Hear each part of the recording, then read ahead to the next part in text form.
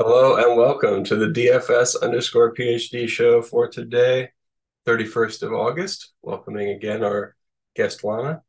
Remember, you're good enough, you're strong enough, and gosh darn it, somebody's got to win that money. For those of you on the podcast, my cat is sitting on my shoulder. Okay, so now let me find the correct screen share. I think it's the one with the Zoom room. Okay, here we go.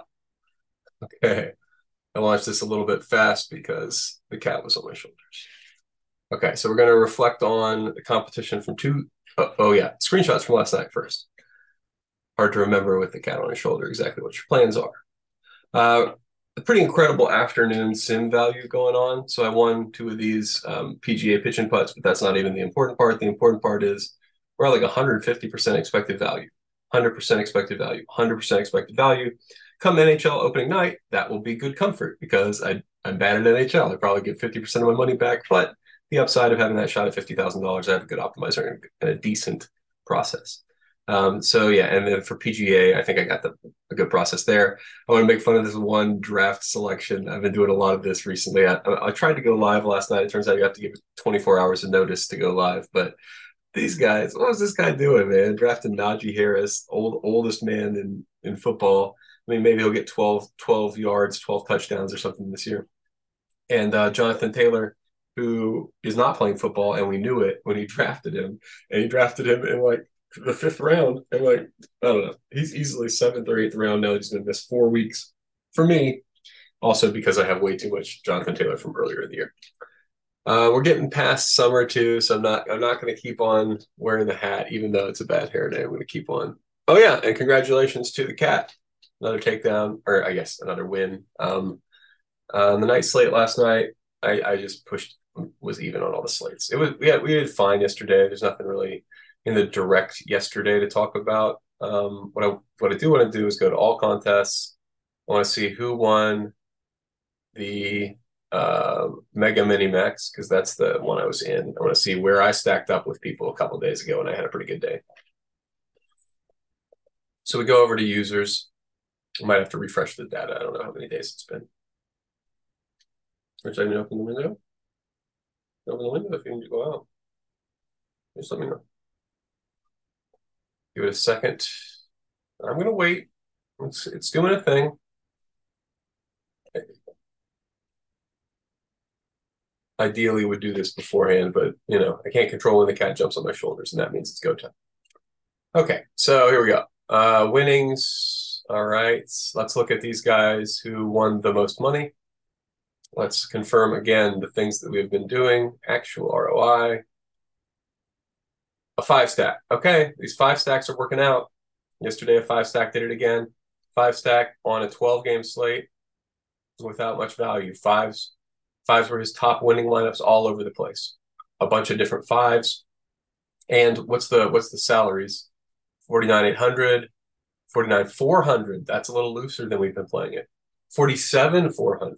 Okay, so this guy Joe, who made all this money yesterday, now his biggest win was still right in the wheelhouse, right? 49,800. So we don't need to really change our methods too much.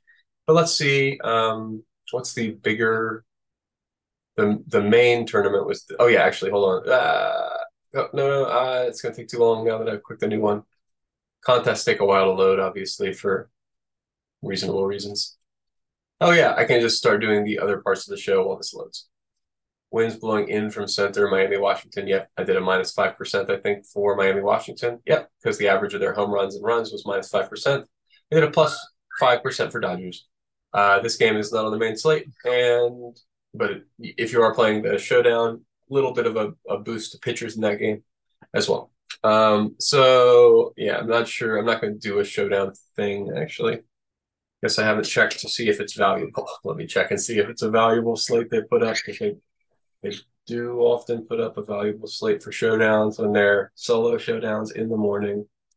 If it's valuable, we'll talk about it. New York, Detroit. Oh, wow, that's kind of soon. 10,000. Yeah, it's worth. All right, I'll think about it for like 1 second with you guys in a second. Not Gmail, SaberSim, the two things I type every day, a bunch of times a day. Okay, so I'll do the Showdown here. I assume it'll just pop up. Yep. Okay, so everything's confirmed. Great. So your captain plays Schmidt, the pitchers. Your captain plays are the pitchers. Your value captain plays are who has the highest chance of hitting a home run relative to their ownership.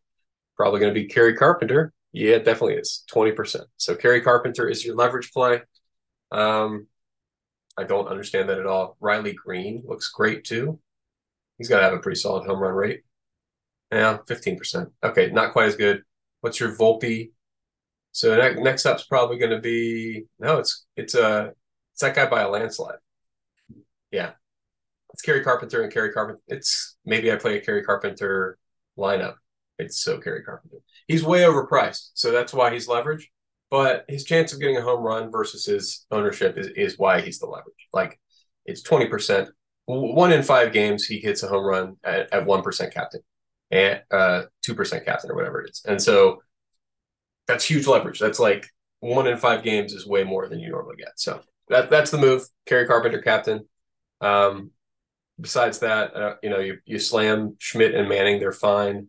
And then you get some value pieces. Who are the value pieces? Pereira. You slam Pereira, maybe Cabrera. They're both fine. Yeah, that's a little stacked too. Okay. So yeah, I think that's how I'd approach it. Start off with a captain. Whoever it was, I was saying, crazy idea. Carpenter. And then yeah. So that's what I'll be doing. And for my one lineup, I'll probably play one. Now that I got a little excited. I thought that was a cool lineup. $10,000 in the middle of the day. It's not normally that much up top. Okay, so pretty slim pickings here. I thought I had more pitchers in the mix. Yeah, doesn't want me to get to any Joan Adon. That's fine with me. I'm fine with having 71% Strider. I'm not really fine with 100% Pedro Avila. No, against San Francisco, I still don't want 100%, but I will be heavily overweight. Those are fine. So I'm fine with being. Let's see. No, I don't want Strider's projection to be lowered for any reason. I'm sure that's I'm sure it's because I changed to like 5% the game, whatever. Okay. The total expected runs and it reflected into Strider's expected projection, whatever. Okay, yeah, and I want to make sure I'm sorting this by percentile. 95th, the 99th. I change it based on how it performs. So if I like what it gave me, didn't really like that one. So let's go to 95th. That's better. Now what about 5? 5 uniques is probably too much for this slate. No, that's great. I like what that did. So now we've got a ton of Avila, a bunch of Strider, some Garrett, Adon and Lynn, but way under the field on Adon and Lynn. We're just jamming Strider and Avila. Avila feels like jam as much Avila as you are content with. 70, it's a lot of percents. Am I going to go with really 70% Avila versus spreading it around to these other guys? No, probably not. I think it's probably more like a 60% cap for him. I just don't like one pitcher to go wildly bad and ruin my slate. Okay, let's check out. We got any underdog picks for today? A nice little run here at the end of FIBA after an absolutely wretched beginning of FIBA. Nothing. This is the worst slate ever. So, hey, I love it when the decisions are easy. Right now, there is no value on the board at all. Tight board. Congratulations on days like this. If we're being positive mindset. Congratulations to the bookies. Good work out there. Whoever is doing the equivalent of our job on their end for baseball today. I guess it's a short slate, so less opportunities to get lax with your lines and stuff. But still, congratulations to you guys. Again, yeah, our sign-off phrase about somebody's got to win that money.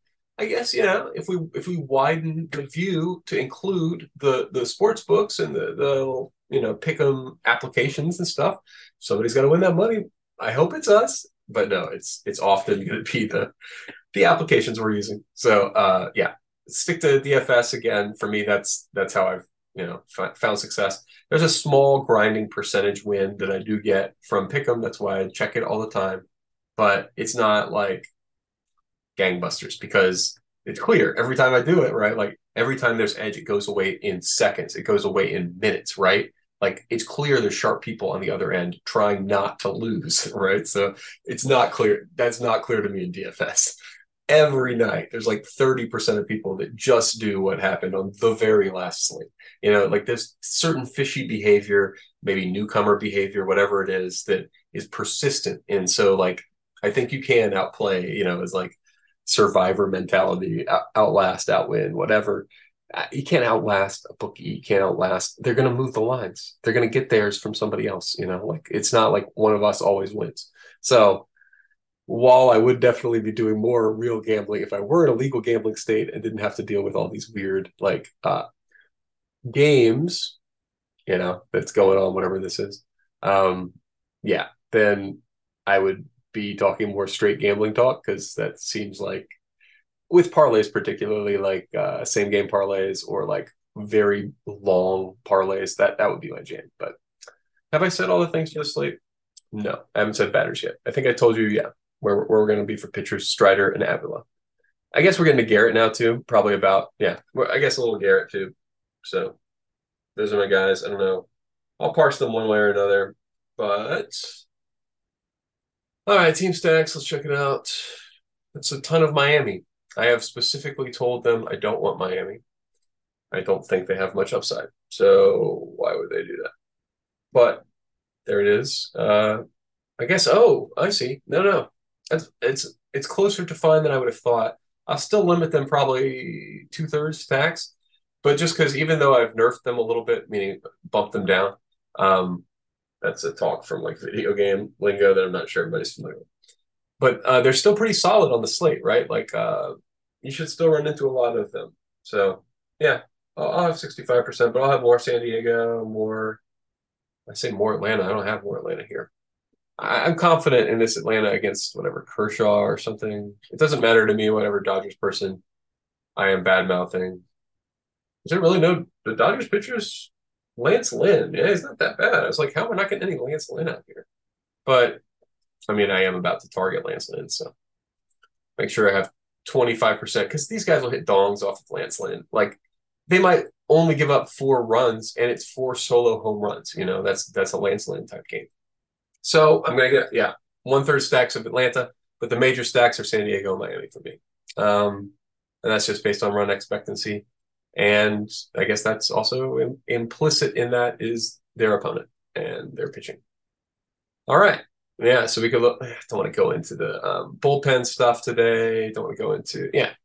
Yeah, that's good for today. Remember to check out the Big Picture series, to like, comment, subscribe. Thanks again for watching, guys. It's absolutely ridiculous that we got like 3 dozen subscribers now, and about 1/3 of that watching every single night. So what a cool community, and like I love seeing you guys winning in the chat. And yeah, let me know on YouTube. Some YouTube watchers, if you're not in the Discord, also or sending me tweets.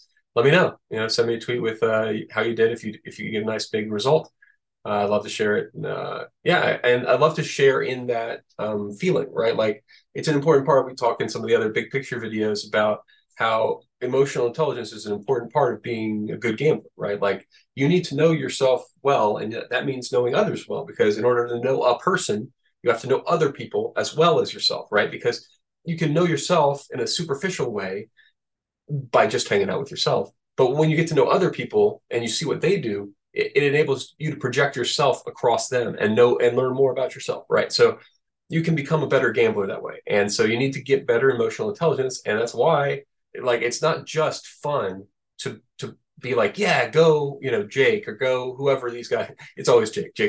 He's been killing it at tennis. He's up at the top pretty much every single day. In basketball, Jake Anderson in the Discord, or any number of these guys. It was BP last year for basketball, but I genuinely like when these guys hit. I saw BP got into the king of the beach. I didn't, or sorry, the king of the baseline, whatever it was. I shouldn't say that. I don't know how he did, but I when that happened, I was in that competition and I lost whatever $60, $100, whatever it was. But I was genuinely happy BP won that because like friend from like couple, he gave me advice for that big win for a couple of them, like the NFL slate, the one that made me into a semi-pro gambler at all. So like these are like my council of dudes, guys. Buy fashioning them into that and being genuinely happy for my fellow council members, like, DK having that big win in FIBA yesterday. That's awesome, man. And like, there's no need to cast aspersions and get upset and say like, there's a strand of wine in the DFS community that's like, calling other people fish just because they won. Like today, like, if I were to be upset about FIBA, I would be upset about how what was the last team to play? France, who played their aged, probably not even going to play on the Olympic team point guard. Maybe that's what it was. A nice goodbye round of whatever for DeColo over their young buck who played incredible in the first half, had played incredible in the last blowout game. So anyway, it cost me probably like $50 on that slate. I was going to make a run at the top if that the backup point guard makes some run for France. But I'm not going to begrudge the guys who got lucky and played 38-year-old DeColo. Maybe they had a thought that, oh, yeah, he's probably not going to keep playing. He's extremely old. And so, maybe they give him some like, hoorah, we're beating the crap out of this team run. And it's just a plot that didn't occur to me. And I'm not upset about it at all. It's the fun of the game, man. I'm just old enough to remember when this didn't exist. When I was in college, man, you couldn't do this at all. There was nowhere to talk about game theory except math class. So the fact that like every day I get to sit up here and think about game theory for freaking hours a day, and that it can be like a possible semi-professional thing to do, to just think about how game theory of some kind applies to sports is tremendous. And you just got to be happy that we exist at a time where all the investors are still propping up this thing that I don't think is making them too much money right now. I mean, I understand it could be making them a little bit of money, but DraftKings in particular, I mean, they're not a sports book as much as FanDuel is. So how are they? Who's giving them enough money to survive? I see them running overlay things all the time. I'm not checking their books. I'm not saying that they something's wrong, but I'm just happy we're around to be here. And I guess I'll end it here and say, remember, we're good enough, we're strong enough, and gosh darn it, somebody's got to win that money. Might as well be yes.